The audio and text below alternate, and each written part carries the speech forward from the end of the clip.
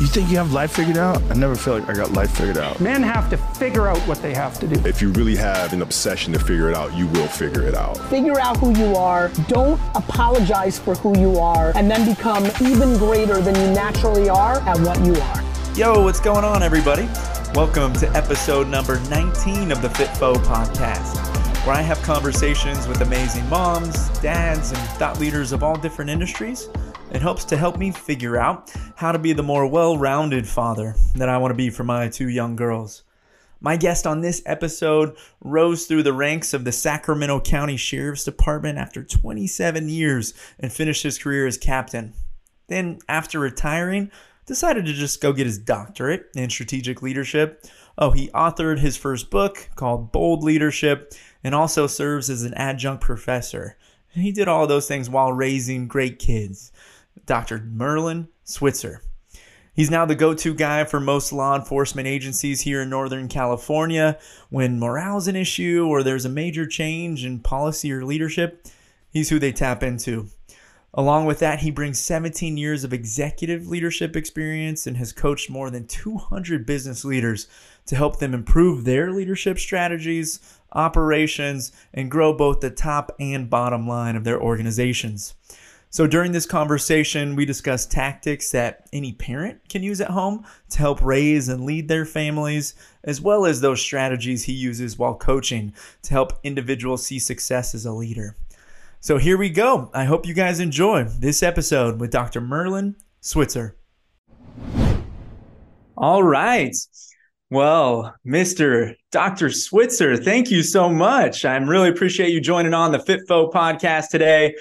Where it's my job to try to interview successful individuals like yourself to really understand, life lessons that I can apply not only in the business world, which I think we'll talk a lot about from a leadership perspective, obviously your impressive career history, but also as a father. As I try to intertwine the two, I think they're so important. And so for me, my selfish joy out of this is getting to become a little bit of a better dad day in and day out by talking to people like you. So thank you so much for coming on the podcast. I appreciate it.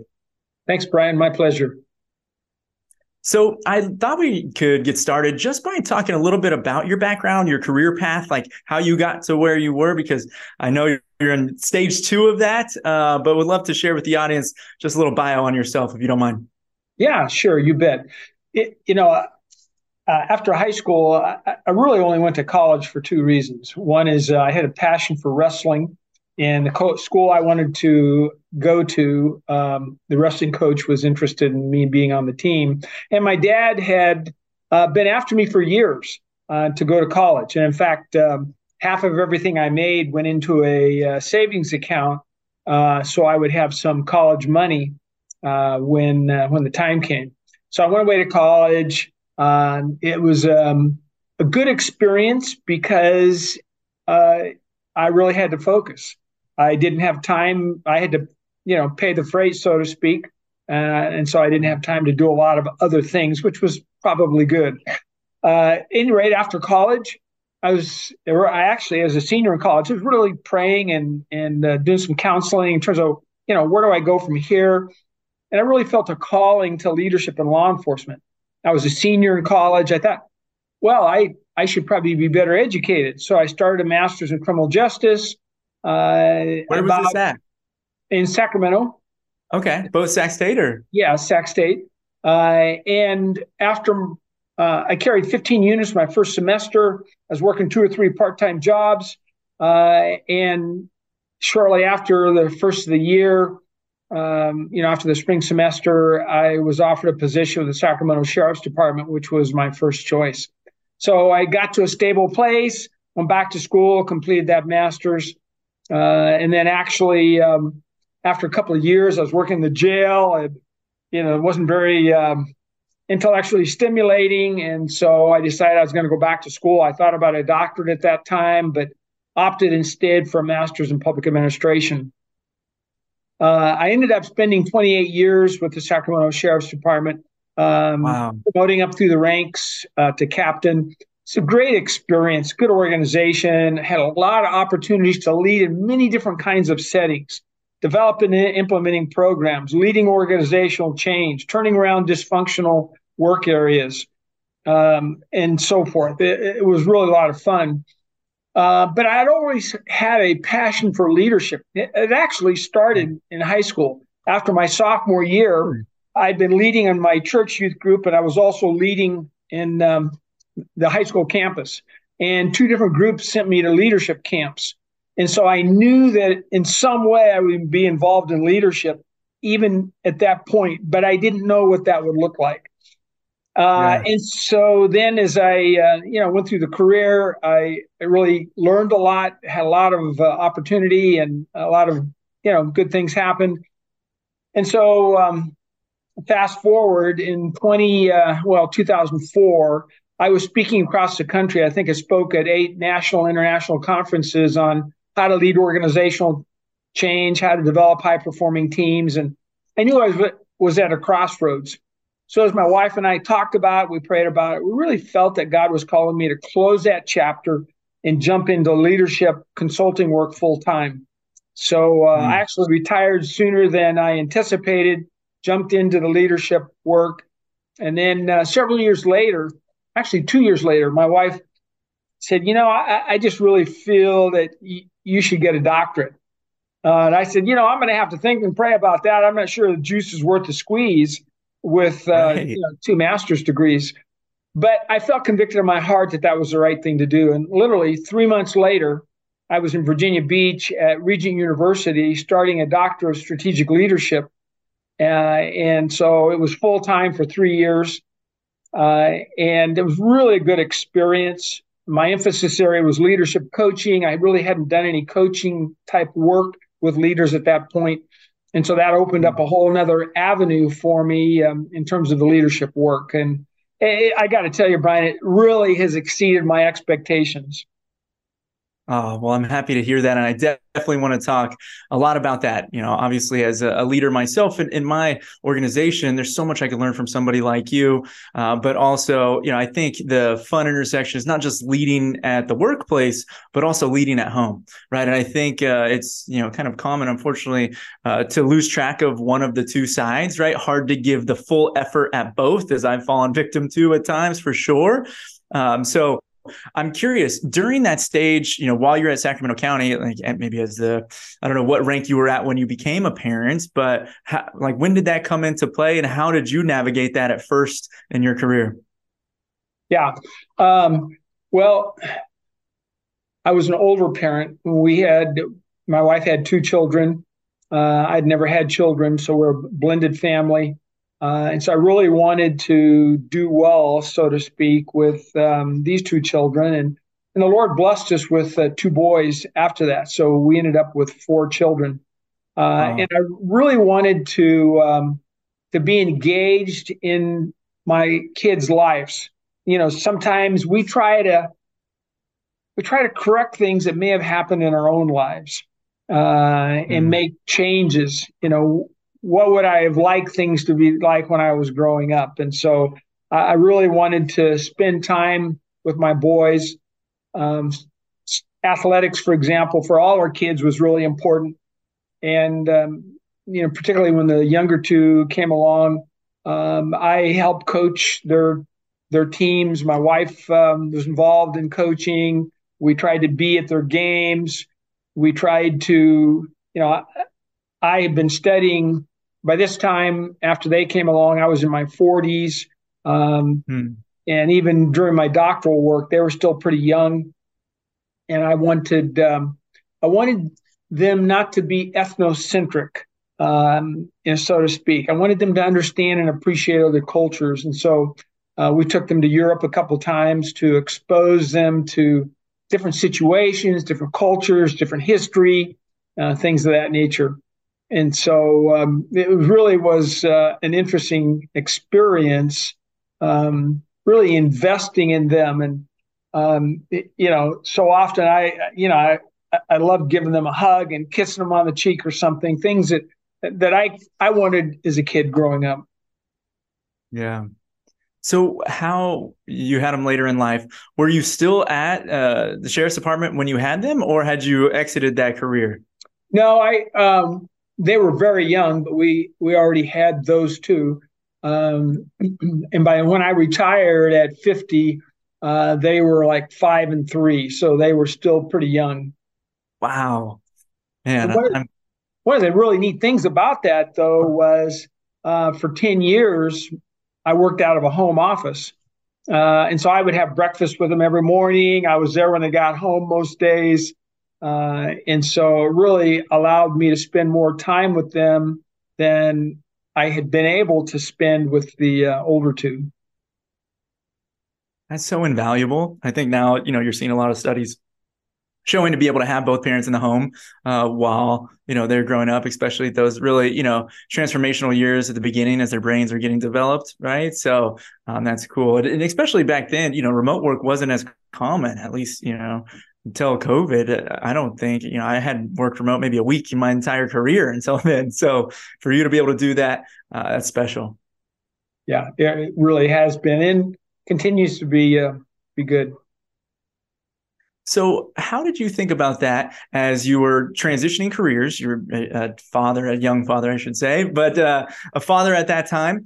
And now you're thinking about leadership, right? You're starting to really dive into this coaching, which obviously I'm sure, you're taking on not just your problems of your business, but now you're incorporating other organizations' problems to try to help them get better at, producing and high achieving teams. So did you have any correlations with, leading the home front and this practice? Was there any, crossovers or lessons that you got because you're at the breakfast table with your kids that you're like, oh, I need to implement this at my training program today?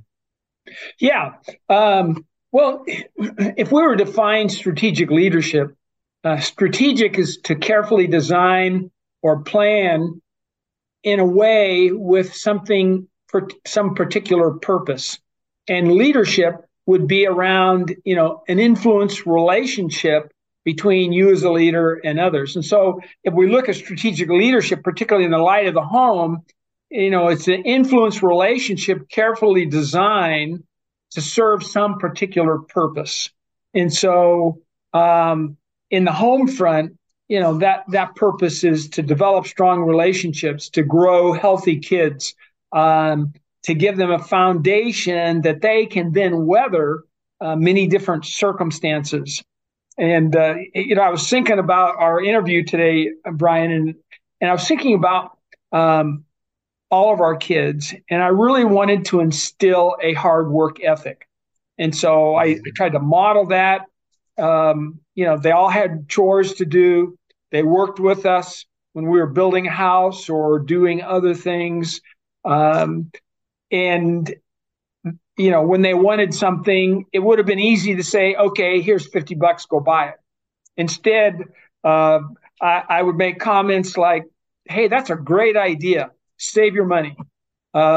Here's some ideas on how you can make money, or whatever the case is. And in fact, the kids used to tease me, when you die, we're going to put on your gravestone, save your money. Because they heard those things. But now, fast forward, our two youngest boys are in the early 20s. They're both aviation mechanics. They are both being looked at and considered for lead positions, even though they're among the youngest in their respective companies. And my youngest said to me just recently, he said, Dad, one of the reasons that they're looking at me for a lead position is because of my work ethic. I work hard. I look for work. And most of the people around me, they're sitting around, they're, only doing what they're told. And so as I heard that, I reflected back on those years where we're trying to teach our kids work ethic. And he's benefiting today because of those lessons that he learned at home. Man, I mean, is there a bigger compliment? I'm sure there is, but to have that be something that is truly been instilled in them, and for them to be able to reap those benefits years later of instilling that work ethic, I mean, that's what it's all about. You can only hope that those lessons learned are going to, help them in later years. But kudos to you, whatever you did, and it obviously worked. Anything that you can share, any bits of information of how you approach that, and anything that you think maybe I should apply at home, or anybody that's listening? Well, as I mentioned, we tried to create opportunities.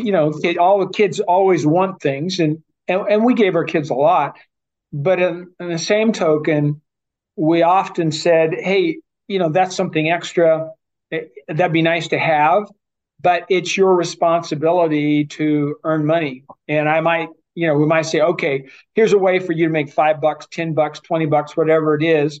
Oh, and you can talk to some of the neighbors. You can do other things that will help you generate that money. And as you earn money, put it aside. You have extra money, save it, because there will come a time when you want something, and then that money will be there. That's so invaluable. Just the power of saving money. It's just not talked about enough. Still, right? And obviously, what we're facing today, and I won't go into too much economics front, but I think with the stimulus checks and how people are relying on getting support and aid, it's unfortunate, but it's just we're not teaching it at a young enough age. So kudos to you for doing that. There was a question that came to mind while you were speaking on the work ethic aspect, and it was really around how do you empower them to earn, to be able to take on those different positions, whether it's at a young age. Like, did you have them start to work, whether it was odd jobs, or actually did they have jobs from an early point in their careers? And do you think that helped translate into it, or was it more just the work that you showed them by leading the house in an example, and that's really what instilled it? Just curious if you think one or the other. Well, actually, I think it's a combination of both. For example, our youngest played tennis, and he would regularly break strings on his tennis racket. And at one point, we said, hey, look, why don't you buy a tennis stringing machine, and you can string your own rackets and not have to pay for them, and you can make money by stringing rackets for other people. And so we looked in Craigslist. Lo and behold, just a matter of a couple miles away was a guy that was selling a tennis stringing machine. And so we went over and looked at it. He gave our son a good price. Wasn't cheap, but he bought this machine, and he strung dozens and dozens of rackets. In fact, he worked with a head rep and would sometimes string 20 or 30 rackets at a time. And so he made money, or, in that particular case, the person didn't pay him in money, but he had arrangements. So he got rackets, he got a snowboard, I remember, at almost nothing. And so it really worked out well. He was probably at the time a freshman in high school. And then a couple of years later, he was actually, I think, only 15, and he got hired at a pro shop. And so he was stringing rackets in the pro shop. He was selling things. He's working independent. The owner was a single person owner. And so Caleb ran the shop when he was there by himself at 15, had keys to the store and would open it up. It was inside a club, sports club. But he, worked regularly there, and as did our other son, worked there at that club that we belonged to, but worked other places too. Yeah, it sounds like you taught him how to be resourceful and figure out ways to be able to provide for himself, right? Versus just giving him the easy way out. And I think the more that you're able to do that as a parent, the better you're going to equip your children to be able to handle life challenges that are going to come their way. And, it's a micro adversity. It wasn't, the end of the world. But if you teach them how to be able to be responsive to what life throws at you with solving the problem and coming with a solution, it's going to work out. Mm-hmm.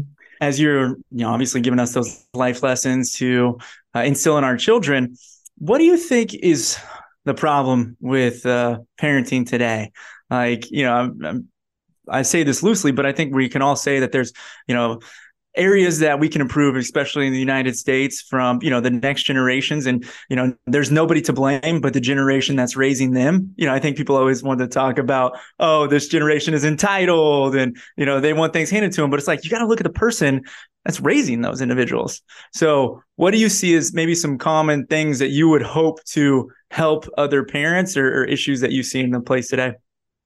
Well, there's a couple of things I think that come into that. The first thing on the top of my mind is values. What are important values? How do you navigate the world in which we live without having values? And so what are values that can help you navigate that and give you stability, even though the circumstances change around you? And in fact, Brian, that really applies to the workplace as well. I had 7 values I talked to every single employee about one-on-one. And I did that multiple times with 85 to 100 people. And one of those values I talked about at work was giving 100%. Those are conversations I had with our children as well, giving 100%, character, honesty, things of that nature. Those are values that are really important, whether you're at work or whether you're at home, and taking time to talk about those, to recognize those, letting your kids know, wow, I just saw how you handled that situation. That was really good. And so reinforcing those values. I did the same thing at work. One of my mantras was catching people doing right. And so every day I try to catch somebody doing right. Did it happen every day? No, of course not. But it happened regularly, and it helped to create a culture, whether at work or at home, that was value-centered. And, at home, we tried to do things that we thought were right. We invested heavily in our kids in terms of spending time with them and giving them opportunities and taking them to church and talking about different situations. Those things are all important. I mean, when you look at the statistics around young men that are in jail, for example, the overwhelming majority have little or no relationship with their dad. And so we as dads, it's important we spend time with the kids. It's important that kids know that we love them and that we're there to support and encourage them. I couldn't agree more. Yeah, those statistics that you read, it's alarming, right? From crime and individuals in jail, or even just economic disparities between different classes because of the one parent home, and usually it's the father that's not there, right, not present. So you mentioned the values, and I really want to talk about that because I think that's super important, both in the workplace and at home. And a fun thought exercise that I've been going through with some other dads that I'm in, kind of a men's group with, is establishing those like family values and those core fundamentals that we want our families to live by. But the exercise is not doing it with the men, but with your family, and being able to sit around the table with your children, your wife, and deciding who are we, and defining those character traits and those values that we really want to embody and believe in. But my daughters are 4 and 1.5, so they don't really get it.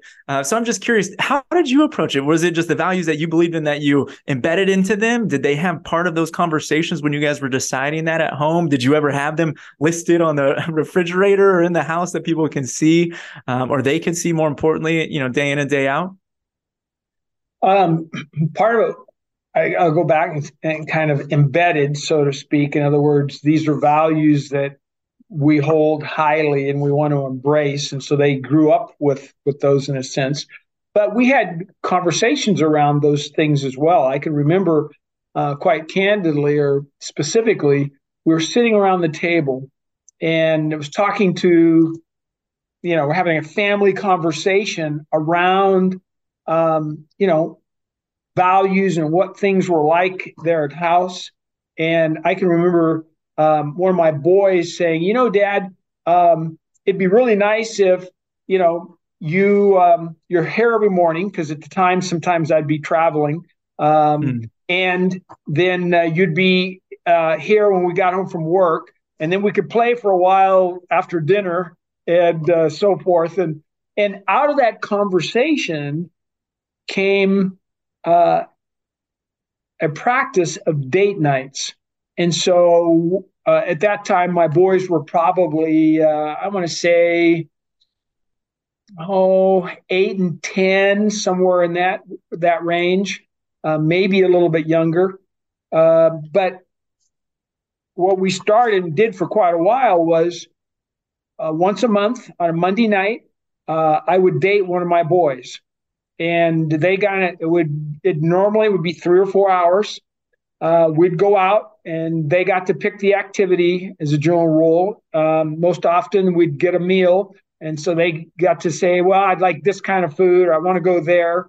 And so, for example, one of my boys, Ben, several times wanted to go rock wall climbing. And so we both would climb the rock walls at a gym.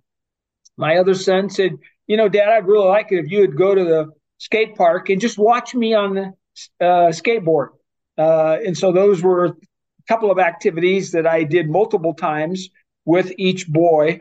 And then we might go somewhere, to eat, after that, before we go home. And so I hope they got as much value out of spending the time with me as I did spending the time with them. I guarantee you they did. And so basically, was it every other Monday? Did you just rotate whose turn it was? No, it was once a month. Okay. So, yeah, I like that. I'm going to steal that because especially now as they get older, just having that one-on-one time, so valuable. And you don't get it as often, right? So what about as we transition to think a little bit more about your now career, executive leadership, being able to help develop high performance teams? Obviously I've got some time with you, so I'm curious, like building company culture. I recently left my, corporate job at the beginning of the year to go co-found a startup. And so, we're thinking about who are we from a company culture perspective, day in and day out.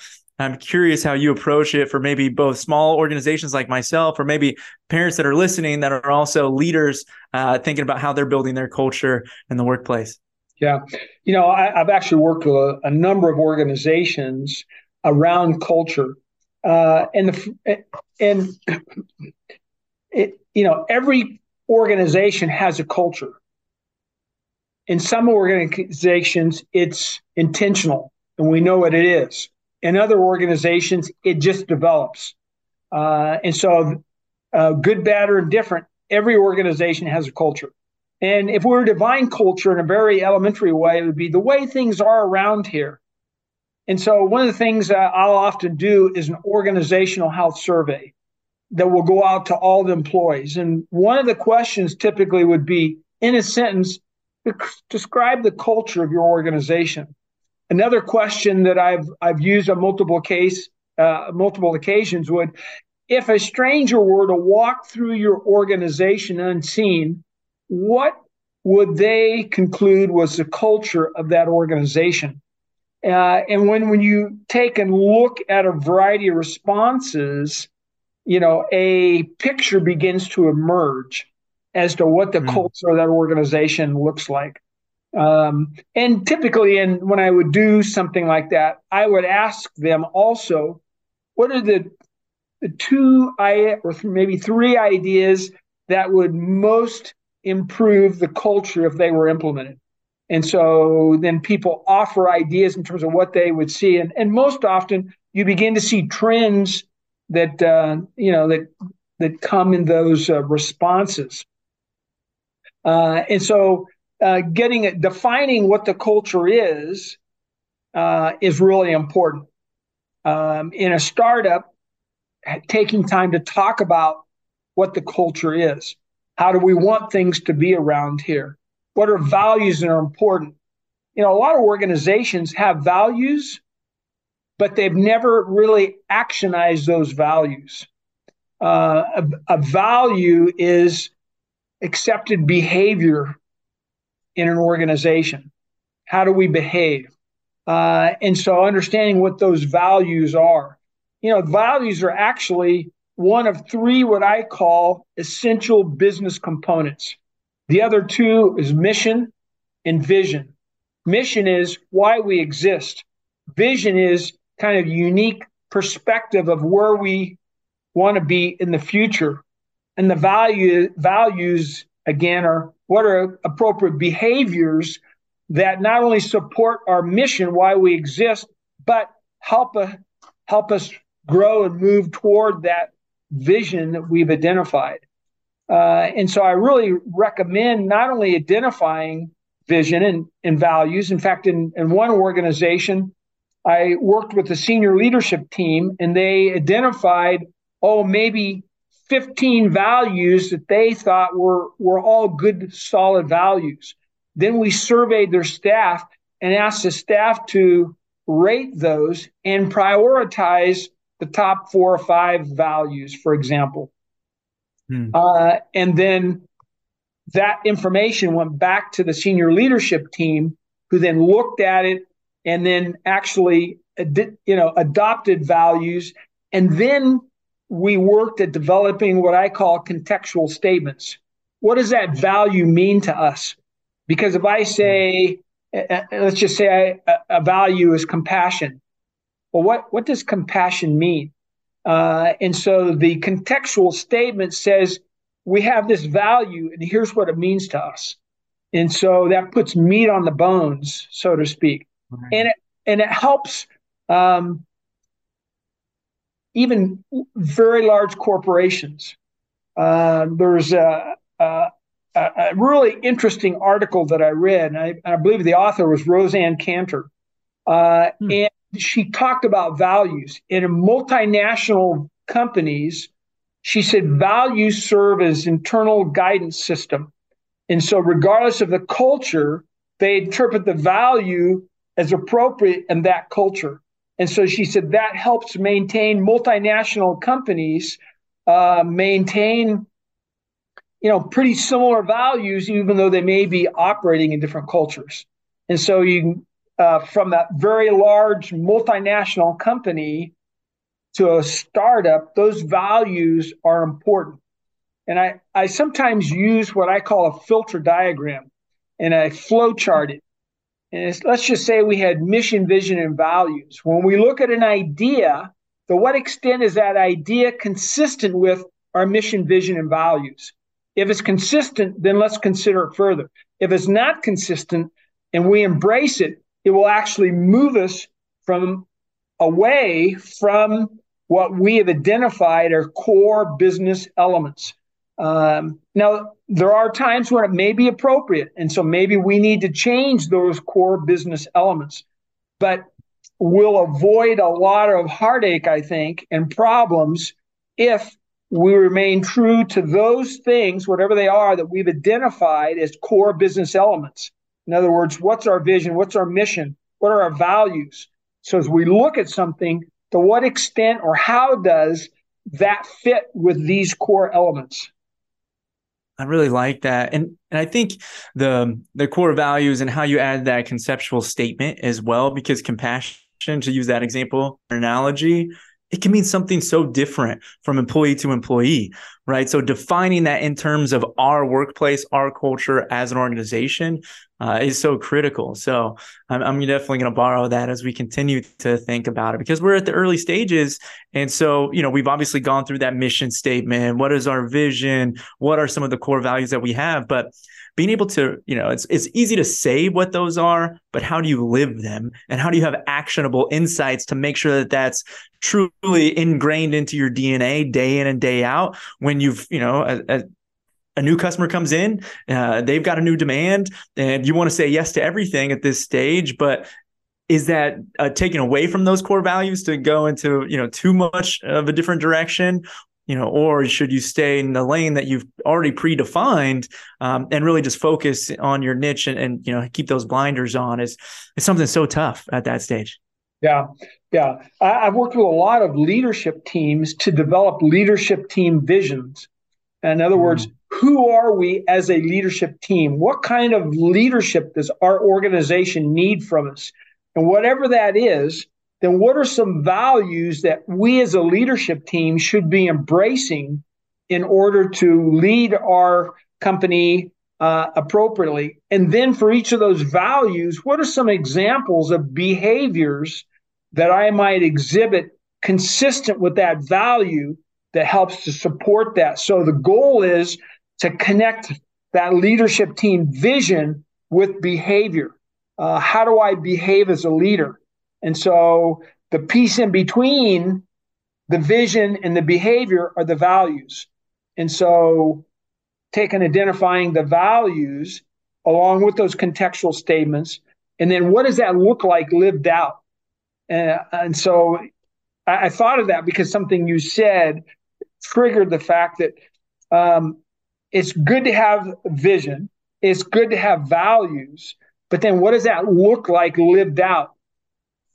Where anybody can say, okay, here's a behavior. How does that fit with what we've identified as appropriate and acceptable? Yeah. Yeah, I feel like we could talk all night about that. But you've also, in my just research and going through some of the other conversations I've heard you have, you do a good job of not just helping individual organizations define, who are they as a leadership team, but also, on an individual basis of who am I as a leader, right? And I'd be curious just to get some insights there of like, how do you define, what a true leader is? And what are some of those key traits that you've identified after talking to, hundreds of companies at this stage of your career, of the best leaders that you've been able to interview, talk to, or coach? Mm-hmm. Well, that's a very broad question, Brian. So let's pick that apart a little bit. Earlier I said that leadership is an influence relationship. And so when you are, just because you're the boss doesn't make you a leader. You should be a leader, but you may be more of a manager, the taskmaster versus the leader. And don't get me wrong, there's a place for management and it's necessary, but that's different than leadership. And so leadership being that influence relationship, then how do I influence people in a certain way? And so, I'll just give you an example that I felt really worked well for me. One of my first big leadership challenges is I was a new middle manager, lieutenant, and I worked in the Sacramento County Main Jail. I had a team of 100 people. The boss told me when he transferred me to there, he said, it's out of control. I have to have changes. And so I met with almost everybody one-on-one. And I said, hey, the boss says things are out of control. I don't know if they are or they aren't. What's your perspective? And what would you do about it? And when I got finished with that process, I had 5 supervisors, and then we had about 95 people that worked with us. And what I found was the problems largely centered on leadership. We had young supervisors that weren't, that didn't know how to lead necessarily. They weren't visible in places where we were vulnerable to problems. People were going to the person that they thought they would get the best answer from, sergeant shopping is what we used to call it. And there were just some other factors that came into play. And so I realized we were not going to make a difference on this shift with these 95 other people unless we came together and we talked about how do we behave as a leadership team? What do the other 95 people need from us so that they can do their jobs effectively and we can manage well, so to speak, the responsibility that was before us? Because we had more than 1,200 inmates, many of whom were very seasoned criminals, and our staff was young, many of them, and inexperienced. And so it was a recipe for disaster. And so we, began being where we needed to be. We talked among ourselves on a regular basis. We addressed behaviors that were not appropriate, and we consistently worked with those individuals to try to turn that behavior around. And it was really over the period of a year that, we kind of focused on the issues. While we made a lot of, I think, significant progress, it was a great learning experience for me as a manager. And so for the rest of my career, I invested time in meeting with people one-on-one. And part of it came from or started with, tell me who you are. What's your background? What excites you when you're not at work? And I listened intently for two things in particular: shared experiences, common aspirations, because those are linkage points in building a relationship.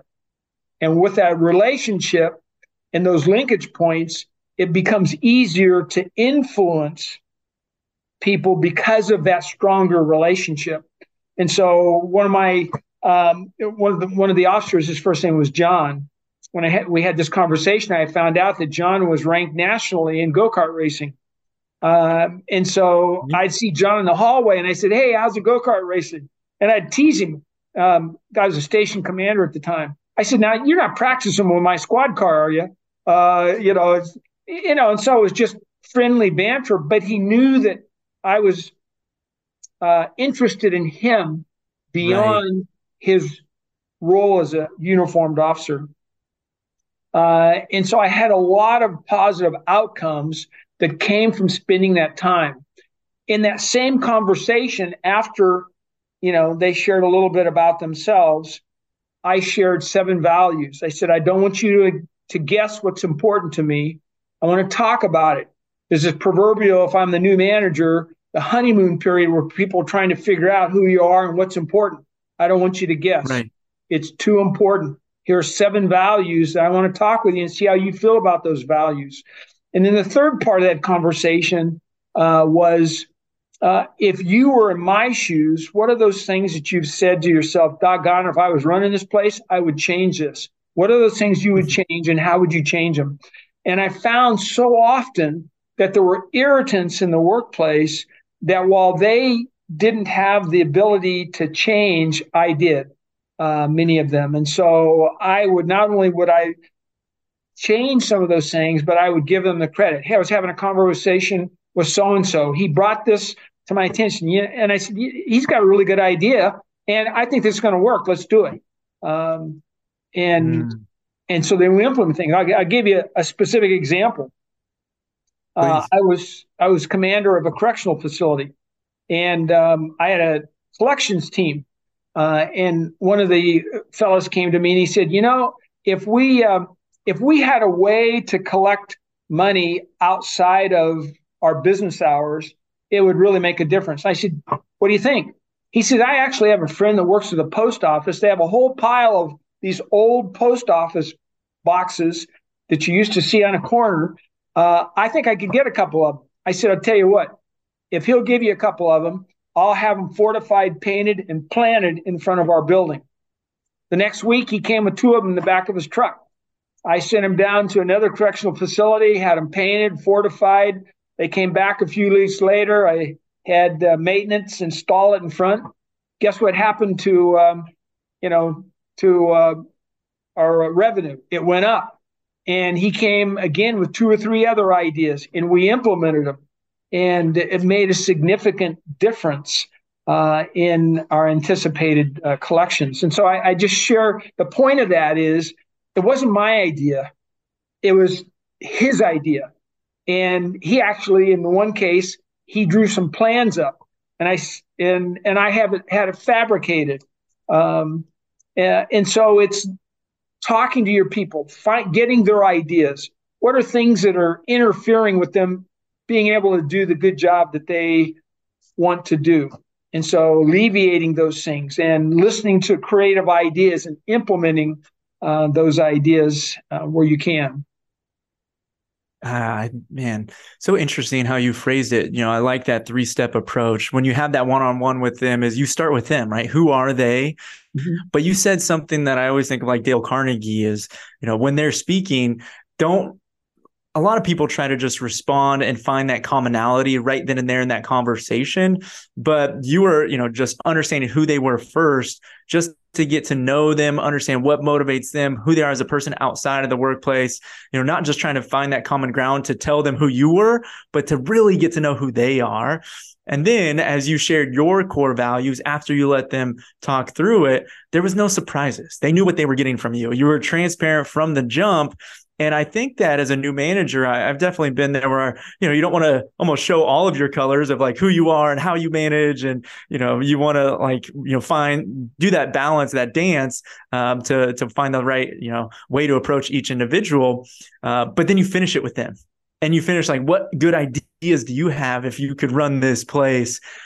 So yeah, I'm going to have to borrow that one as well. And then implement it. You got to act on it, right? It's the difference of just letting somebody tell you what they think, but it falls on deaf ears if they don't see anything, but you show action. You actually did something about it. And that's something I think leaders should really take away from this conversation. It makes a huge difference when people know that you're listening by virtue of what you do with what they tell you. And there's something empowering in that. It empowers people to share ideas, and it gives them hope, particularly if we as leaders will do something with that. Wow, he was listening. He actually did something with that, rather than what we proverbially call the black hole. Oh, I had an idea. The old suggestion box. Yeah, I put 6 suggestions in, never heard a word. It went into the black hole, and what's the point? Right. Yeah, that's so true. So I want to be respectful of your time. I realize, we're already at that point that we had allotted. Do you still have a few moments? Yeah, I got a few minutes more, sure. Okay, great. So, because I think what you just talked about is, those ideas and those actions, and the listening goes hand in hand with the parenting aspects too, that we talked about earlier, showing that your kids, you're listening to their ideas and what they want to do for fun or, within the household. And it's so critical. But I guess just some quick hitter thoughts that I have from somebody at, your success level. What are some of the best parenting tips or advice that you've ever received? And then the second follow on to that is, any advice that you've shared with your, kids or family members as they're embarking on that journey of parenthood, as I am at the early stages of fatherhood. Well, the first thing that comes to my mind is don't expect perfection. You're going to make mistakes. Your parents made mistakes. And so, okay, if you make a mistake, admit you made a mistake. So how do we get the wheels back on the road, so to speak? And so, perfection is not going to happen. And so we got to look at the big picture.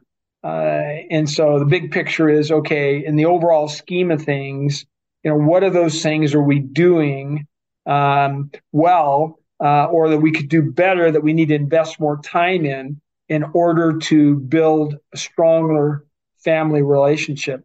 Because as we get older, what we're left with is the memories. What happened? What did we do?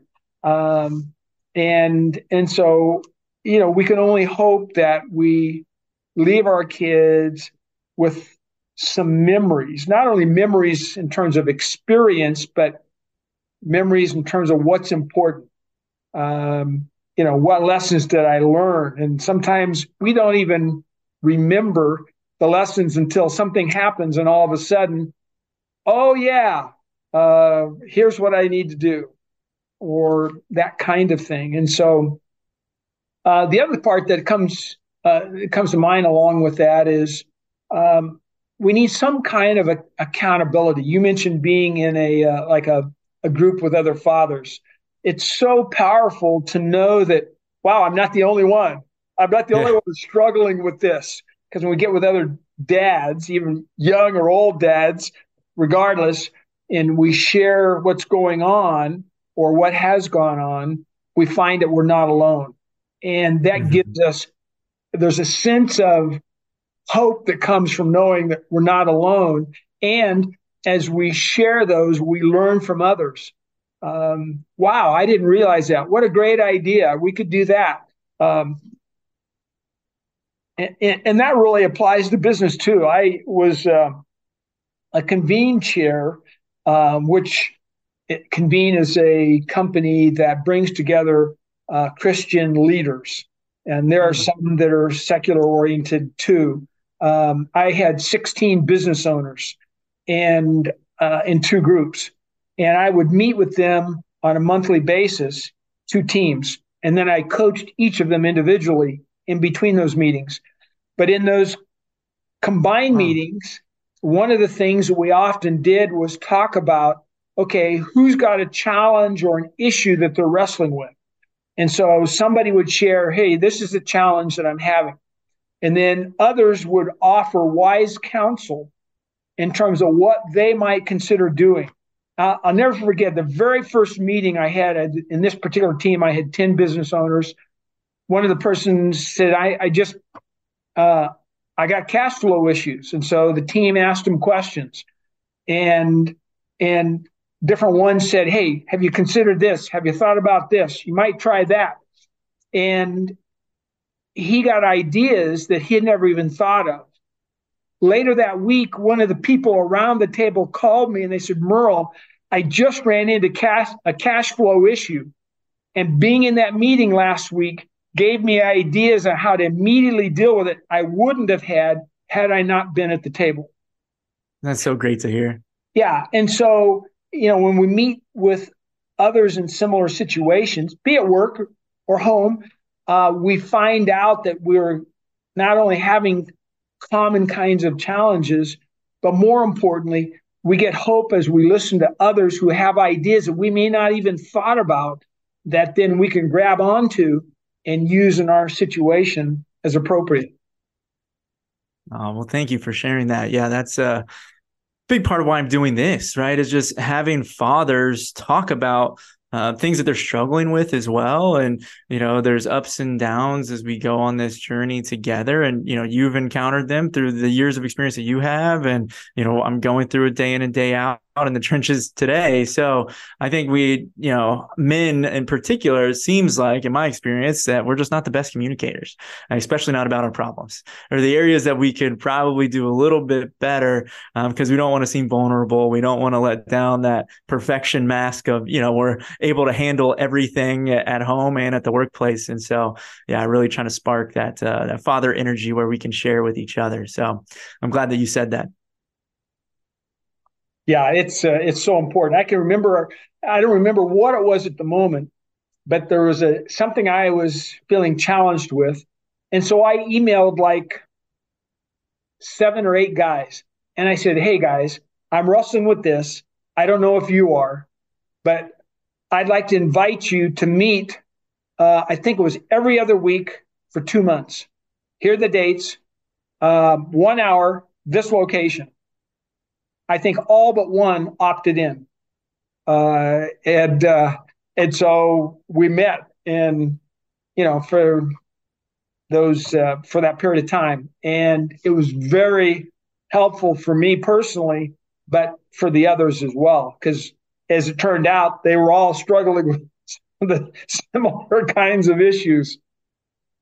Yeah, that's so good. And that happens so often. If we just were to reach out and create those common touch points to talk about, what's going on in your world today? What are your issues? What are you encountering? I guarantee you there are similarities between, so many of us out there. So yeah, I might have to make those touch points a little bit more frequent in my circle. And that's how you make a difference, in your community, right? And the people that you love, that you care about in your friend circle. So yeah, that's what we need to do more and more in this society today. Well, Dr. Merle Switzer, this has been incredible. I feel like I've learned a ton. I've got some actionable items that I can take back to the workplace, as well as the date nights and a couple other tips that you shared to take back to home as well. So thank you so much. So grateful for you dedicating your time to come on the podcast today. If there's anything I can do to add value to you, if anybody heard your story today and wanted to learn more about how to get even more coaching or one-on-one time with you, where should they go? What can I share? Any books that you want me to plug? Anything I can do for you? I'd love to. Yeah, you bet. Yeah, of course, SwitzerOnLeadership.com is our website. They certainly can reach out to me through that. A book I wrote that it was called Bold Leadership, Biblical Principles for Marketplace Impact. It's available on Amazon. The whole notion of the book was to encourage men and women of faith to be more intentional about how they live their faith in the marketplace. And so it's filled with real stories of men and women living their faith in the marketplace. And so it's a powerful tool to look at various aspects of leadership through that lens. Well, I will definitely check that out. I'll link it in the show notes as well to make sure people can also go purchase that and learn more from you. So again, thank you so much, and just really appreciate you. My pleasure, Brian. Good luck on your journey. And that's a wrap for episode number 19. I can't wait to put some of Dr. Merle's strategies into action, both in the office and more importantly, at home. I definitely have talked about those date nights with the kiddos, but action speaks louder than words, and it's time for me to put those into play. So if you want to follow along more, you can find him on LinkedIn, Dr. Merle Switzer, or check out his website, switzeronleadership.com. So as always, if you guys like this show, it would fire me up for you to share this episode with your favorite father, parent, or leader. Please hit that subscribe button, give a 5-star rating, or leave a review to tell me what you thought. So thanks again for tuning in. Now go be great and go FitFo some shit out.